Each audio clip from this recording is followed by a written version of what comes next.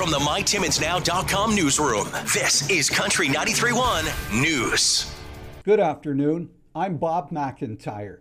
Try staying cool for one more night. Environment Canada meteorologist Steve Flisfetter says a cold front expected tomorrow will bring cooler, fresher air. With that risk of thunderstorms, and potentially some of those thunderstorms could become severe. He's also predicting a couple of systems to move through northern Ontario.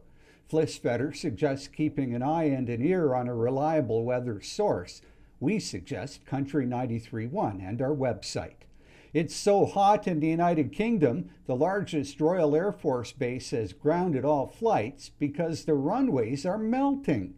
The thermometer is expected to top out at a record 40 degrees today and tomorrow, thanks to a gigantic heat wave covering most of Western Europe. A wildfire near Lytton, British Columbia is now classified as out of control. That designation means firefighters will take more aggressive tactics to suppress the flames.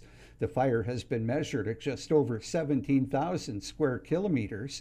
A wildfire last year leveled Lytton's town center and displaced many residents who have yet to return home.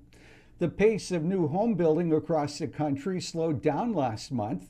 The Canada Mortgage and Housing Corporation says the seasonally adjusted annual rate of housing starts came in at over 273,000 in June, down 3% from May. Rising interest rates are among the factors leading to the slowdown.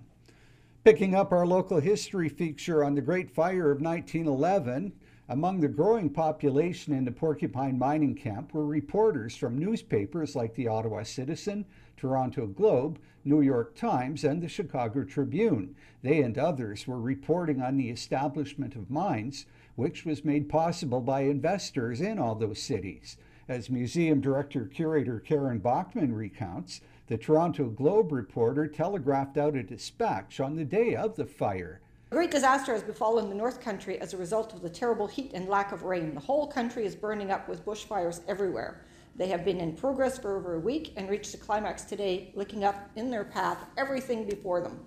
He went on to predict a great loss of life among the thousands of prospectors in the camp. To sign up for news alerts, go to mytimmonsnow.com.